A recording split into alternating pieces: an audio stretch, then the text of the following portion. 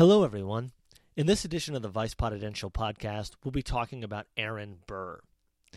This is the Super Bowl of these podcasts because there's simply so much to talk about. Burr has been a controversial and reviled figure even in his own time. In the years since Burr's death, popular culture and historians haven't exactly been so kind either. In fact, thanks to a very popular musical, you probably already know a little bit about Aaron Burr already. He was a vice president. He shot and killed Alexander Hamilton, and was said to have masterminded a scheme designed to make himself the king of Mexico. Wait, what? There wasn't a song about that? Well, maybe there should have been one. I mean, that was pretty important.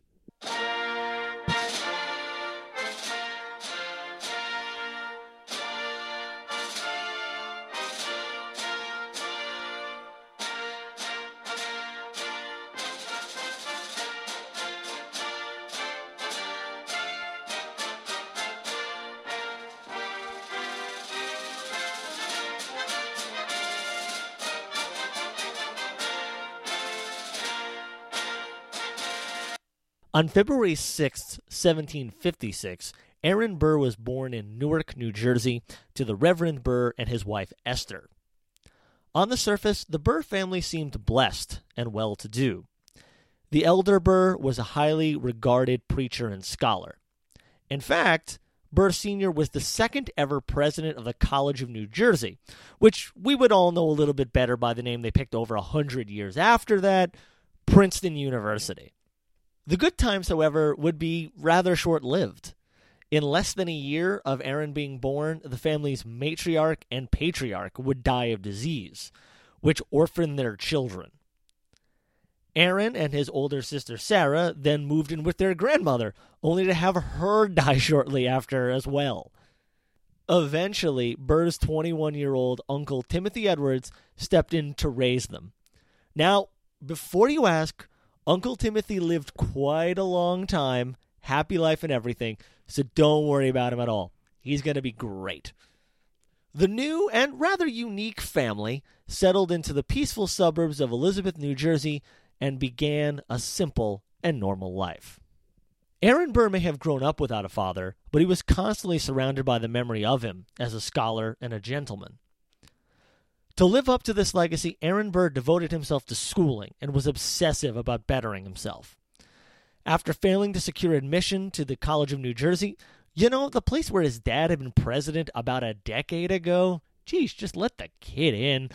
Burr walked into local libraries and put himself through an academy-level curriculum, which included learning 3 languages. Burr would finally be accepted to the school when he was 13 years old. The world of college was an absolute delight to Burr, both from an educational and social perspective. Burr joined whatever clubs were available to him.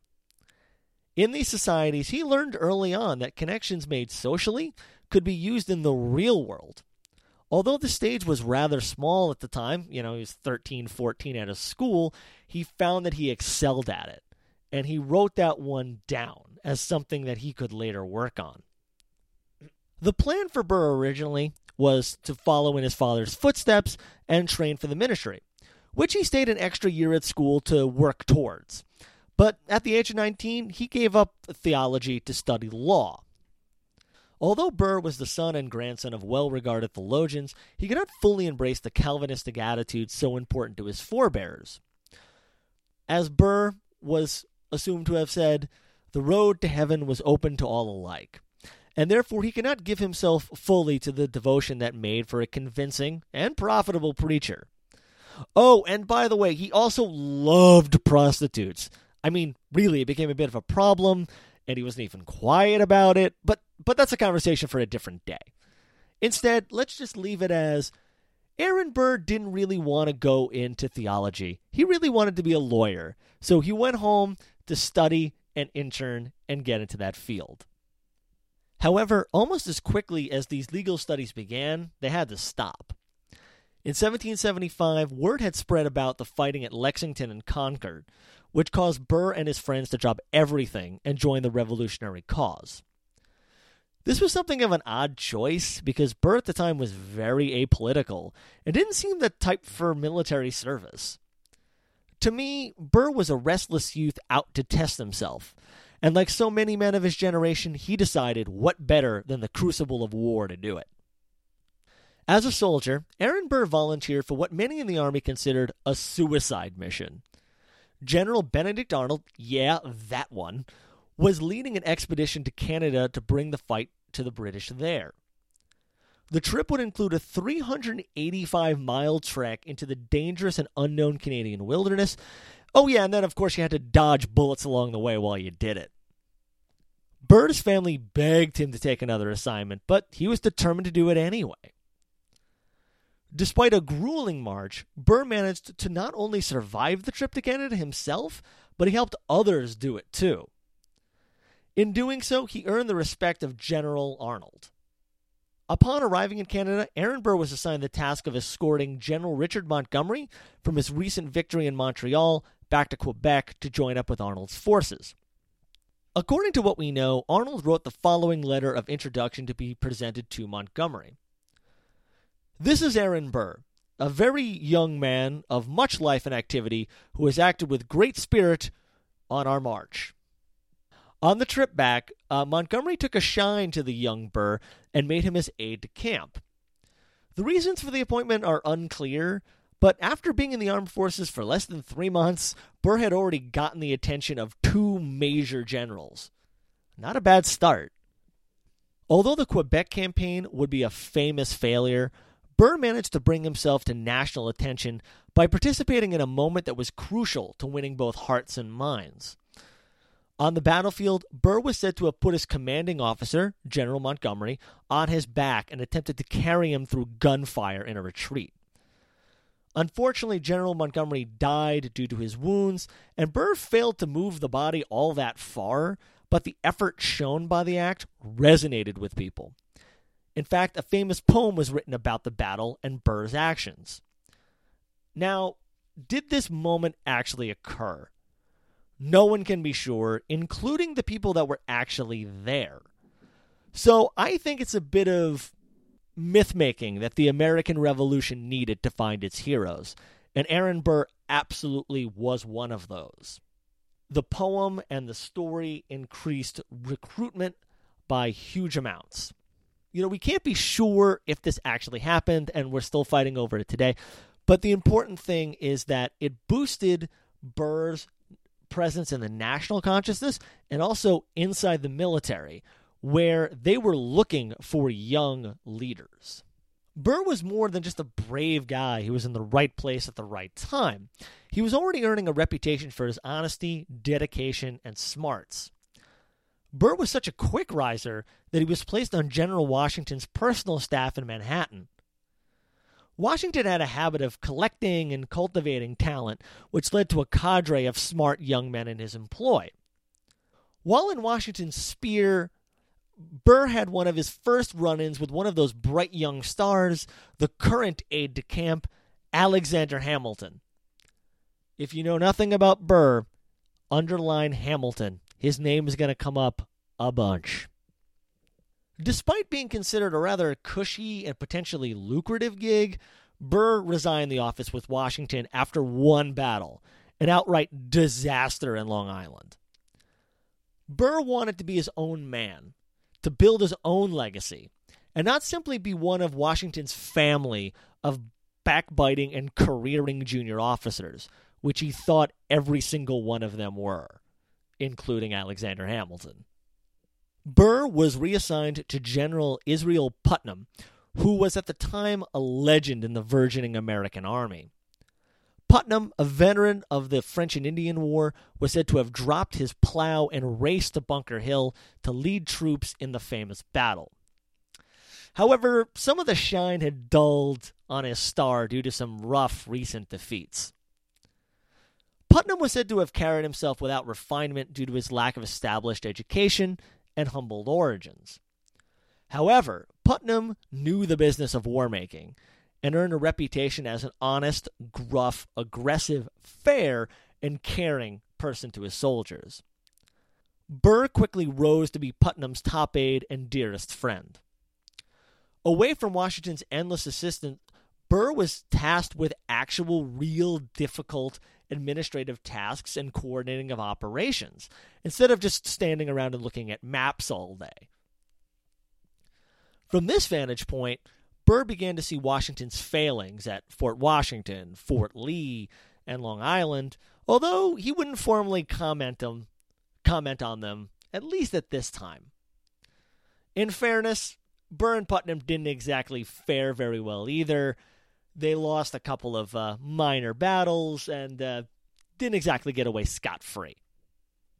However, despite some of the failings on the battlefield, Burr came up for promotion many times, and he fumed as he was passed over time and time again by men who did less but campaigned more. Burr thought that reward should come from hard work and not by begging. Since he refused to plead and play the game, he remained rather low on the totem pole. Burr eventually was named a colonel, but he was assigned the hard work of guarding Westchester County under a privateer, William Malcolm. Malcolm was a wealthy shipping magnate playing at soldier, who had no military credentials other than the fact that he could pay the American government a lot of money. The task was dangerous, as Westchester was a no-man's land where rival armies passed each other quite often. They raided the land for supplies and engaged in more unlawful activities on the local populace. However, it was an important job due to the access to the Hudson River, which had to be maintained.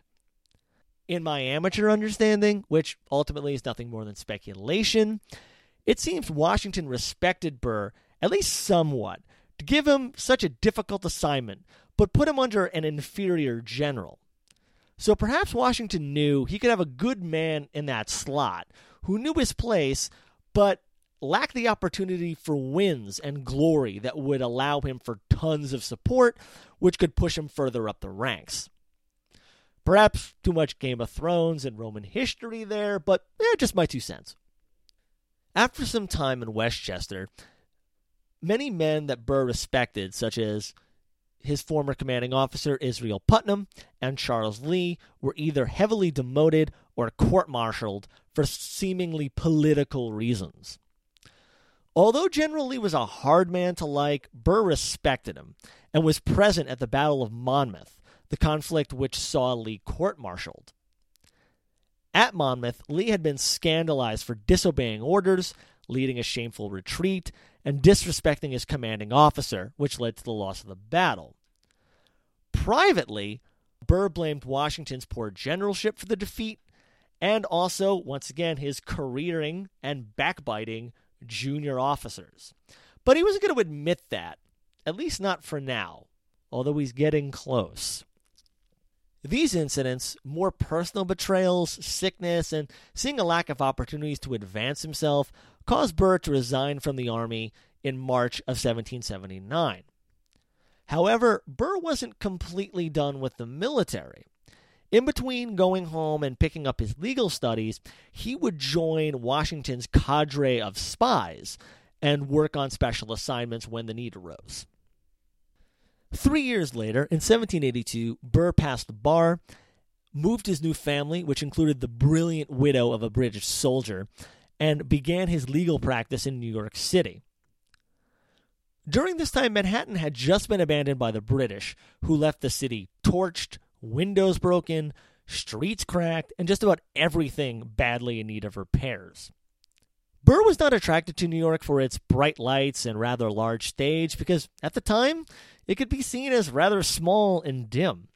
What he craved was an opportunity, and always to better and advance himself.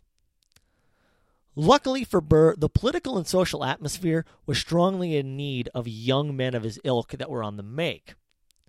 The new American government went hard against Tories, or British sympathizers, and passed a series of laws which enabled their estates to be sold at auction, debts owed to them could be delayed, and they could be sued for occupying their own property. With few lawyers in New York City at the time, Probably the only time in the history of our country you could ever say the sentence that there were few lawyers in New York City and many petitioners, Burr was quick to find clients. Burr very often defended clients that were patriots, folks that were on hard times and needed the money to stay out of debtors' prisons. Frequently, on the other side of the aisle, was Alexander Hamilton, who defended the more well-to-do citizens. In Hamilton's defense, the anti-Tory laws were rather unjust and certainly un-American, if such an idea had even existed yet. To Hamilton, Burr may have seemed like an ambulance chaser, appearing in debtor's court and fighting over small sums of money and exploiting loopholes to do it. Burr, on the other hand, saw such cases as his entree into the legal field to the community of New York City and to help people who really needed his assistance. Like most men engaged in the law, Burr was involved in politics almost as an afterthought. Burr served as a New York State Assemblyman in 1784 and 1785, but he probably would tell you he had no idea what he was doing or why he was even there. Burr was so uninvolved, he didn't even show up for 3 weeks, and no one noticed.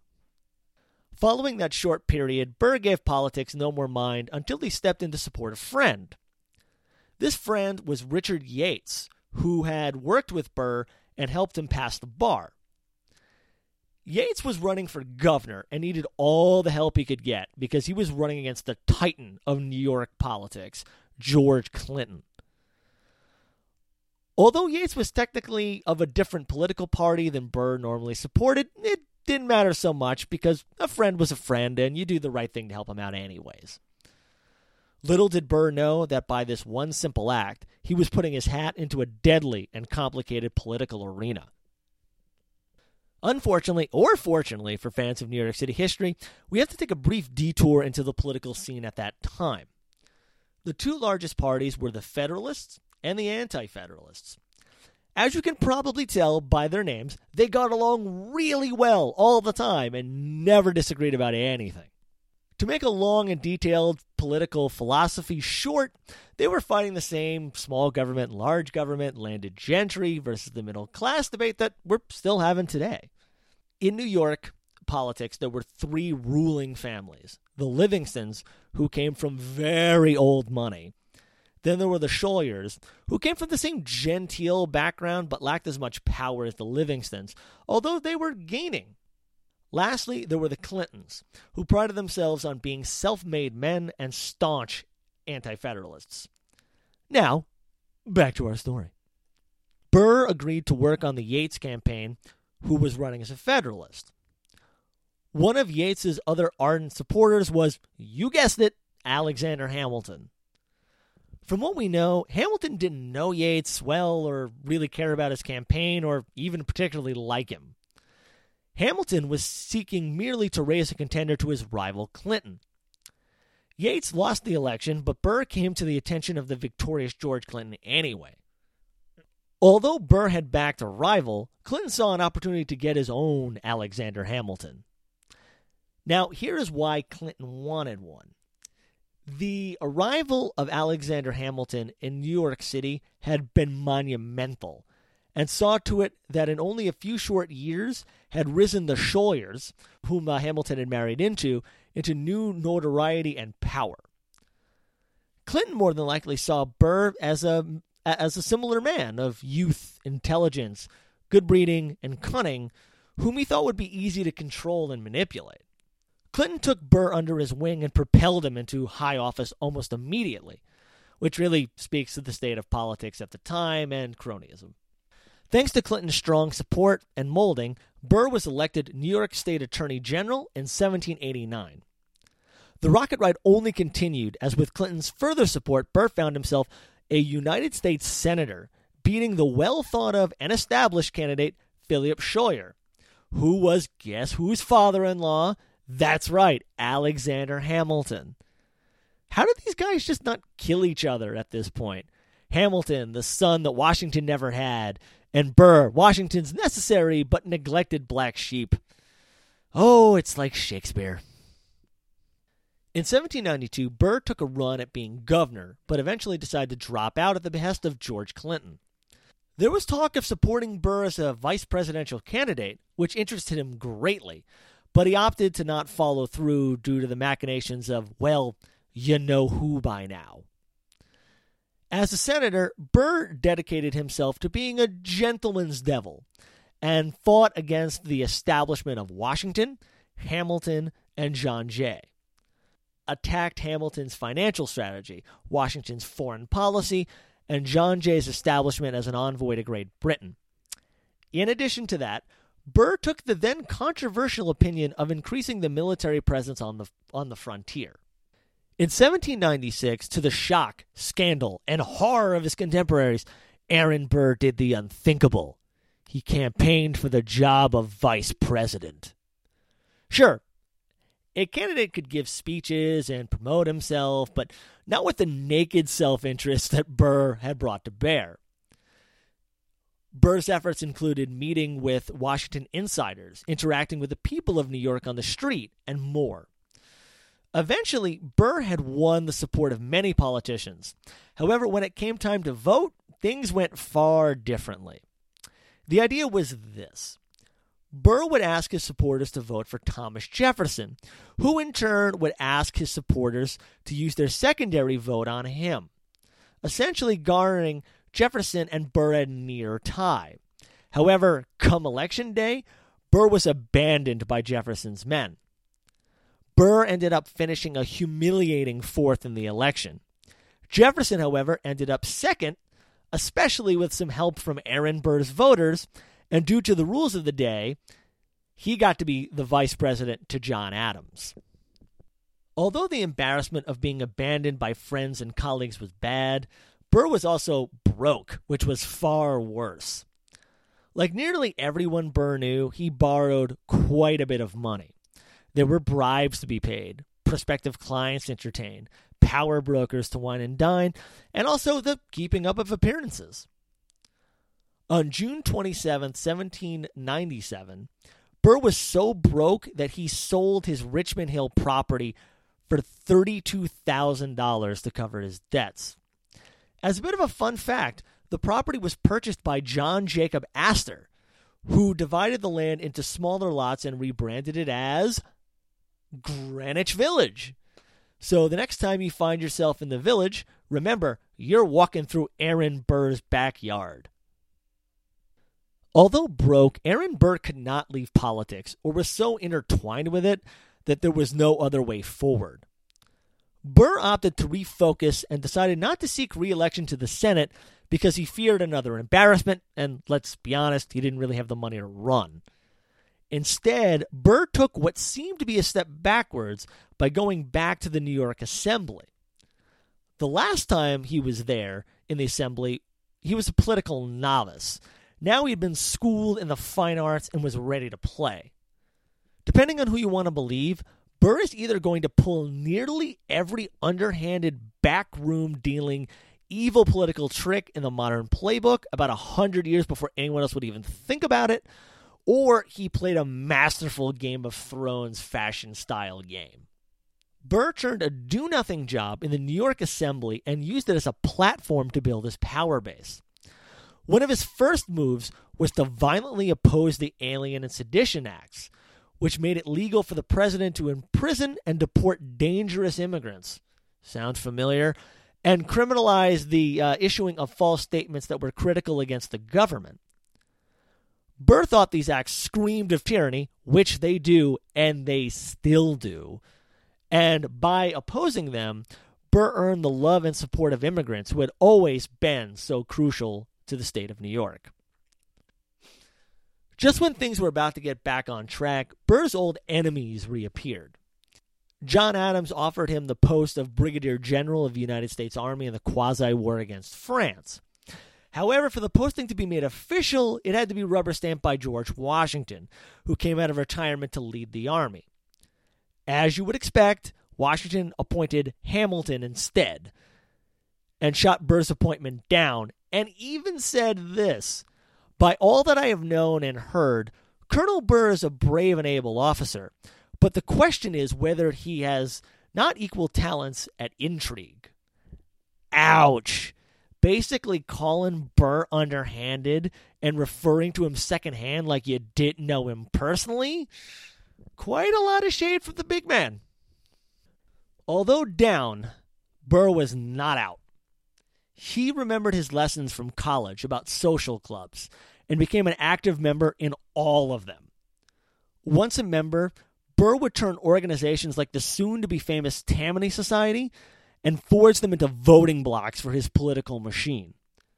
Why was Burr doing all of this?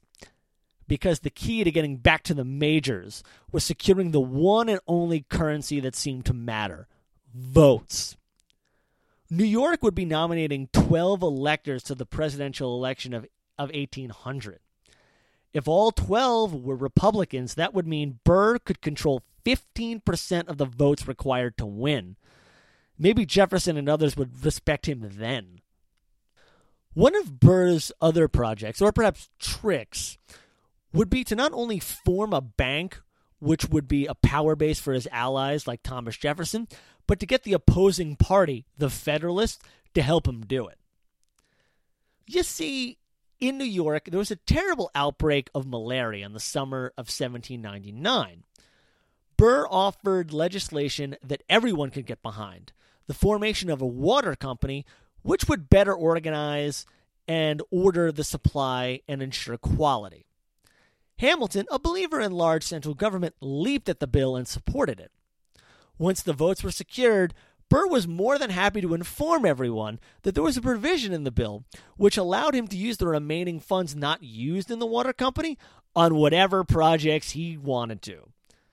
Surprise, surprise, Burr revealed these intentions to be a bank. The company would now be called the Bank of Manhattan, because fuck you, that's why. By establishing the bank, Burr undercut the monopoly of rivals and strengthened his position by providing loans to working-class people and allowed middle-class folks to be bank investors, which made him very popular. Oh, and as a postscript, the malaria outbreak went uncontained and thousands of people died. But Burr got his bank. As you can probably guess, Hamilton was pretty peeved. Not by the malaria thing, but because he had been duped. What could he do about it? Nothing.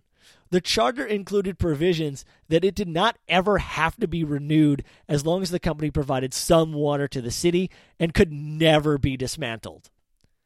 Frank Underwood probably took some notes.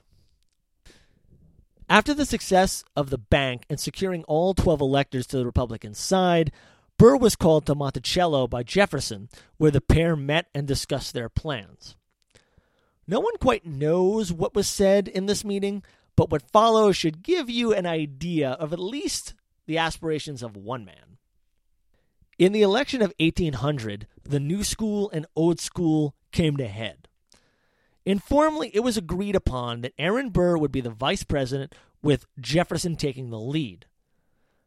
Burr and Jefferson were said to have been cordial with each other, but never socialized directly during the formal election process. Jefferson campaigned the old way, staying aloof from the business of the election, even though he badly wanted to win.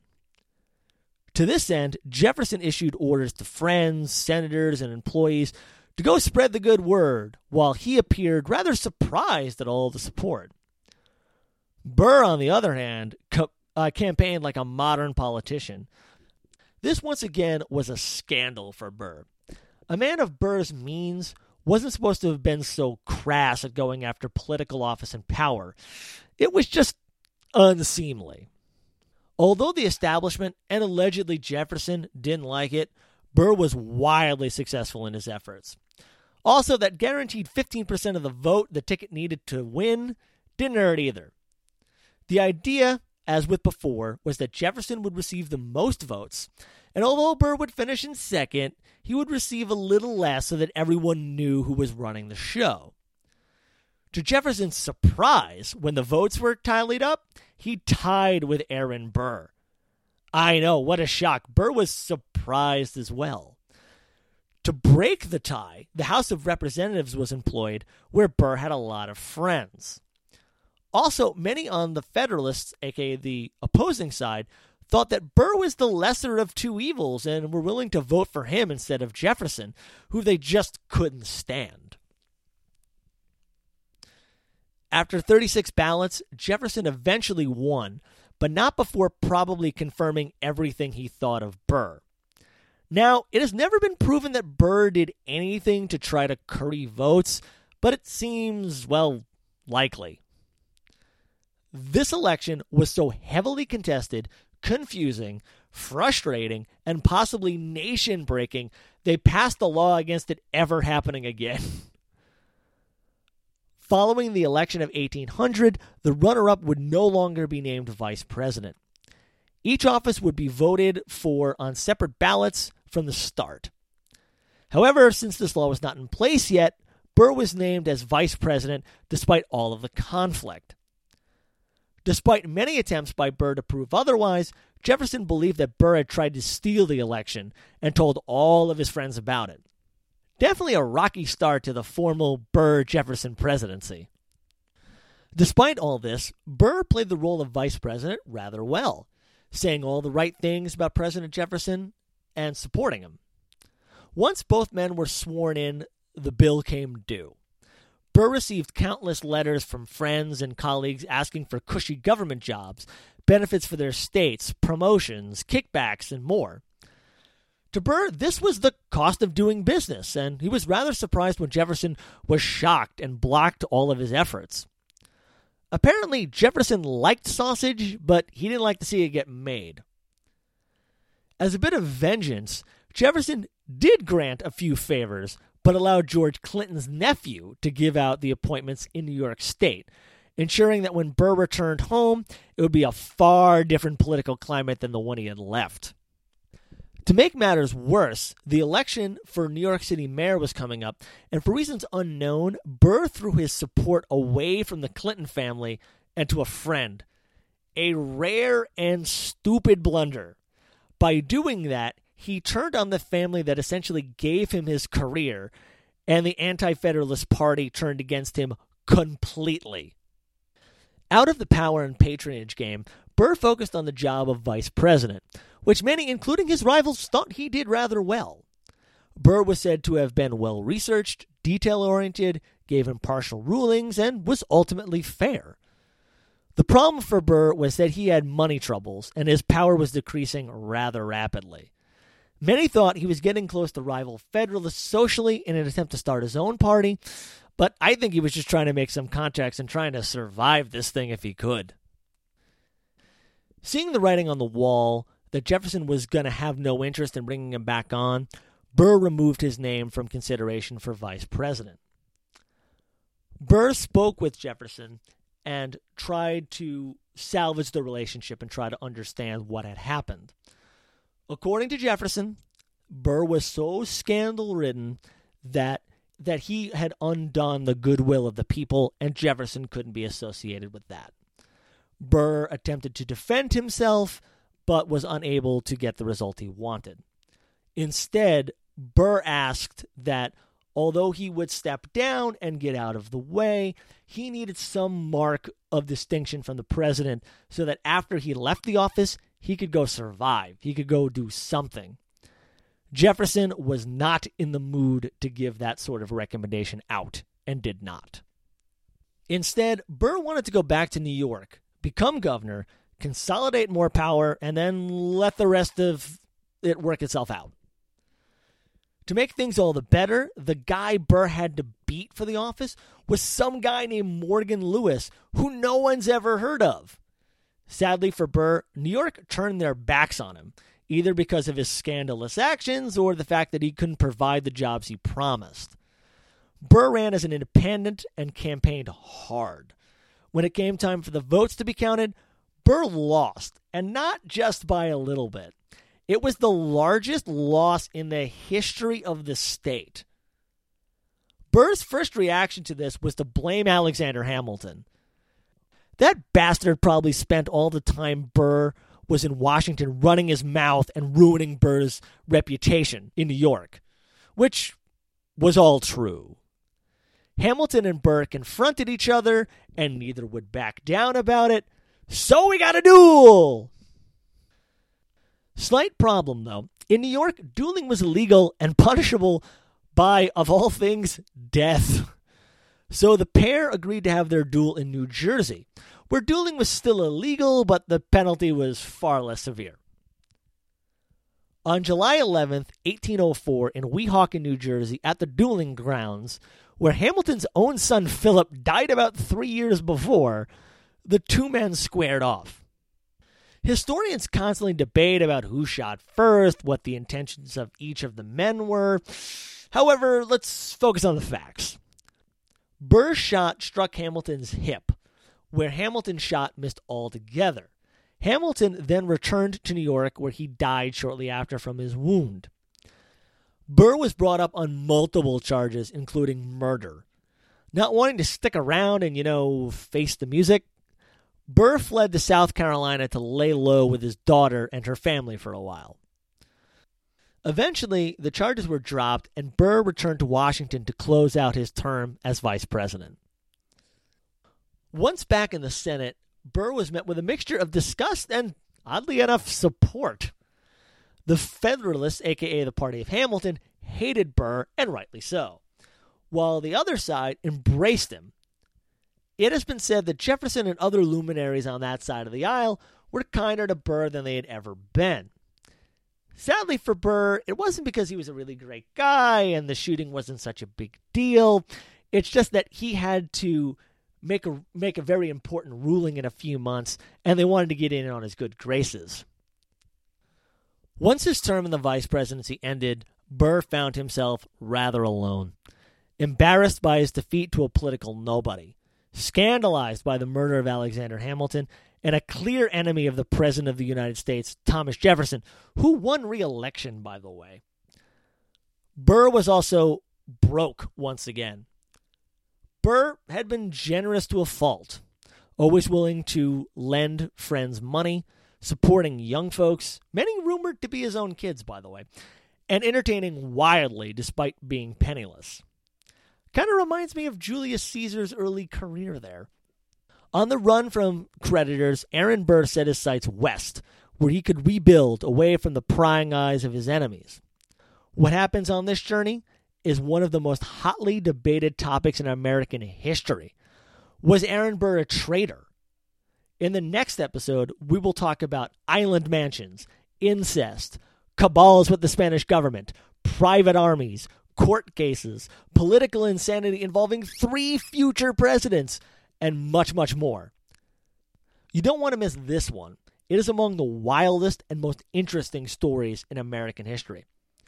So hopefully I'll catch you for that one, because if you only listen to one podcast, let that be the one.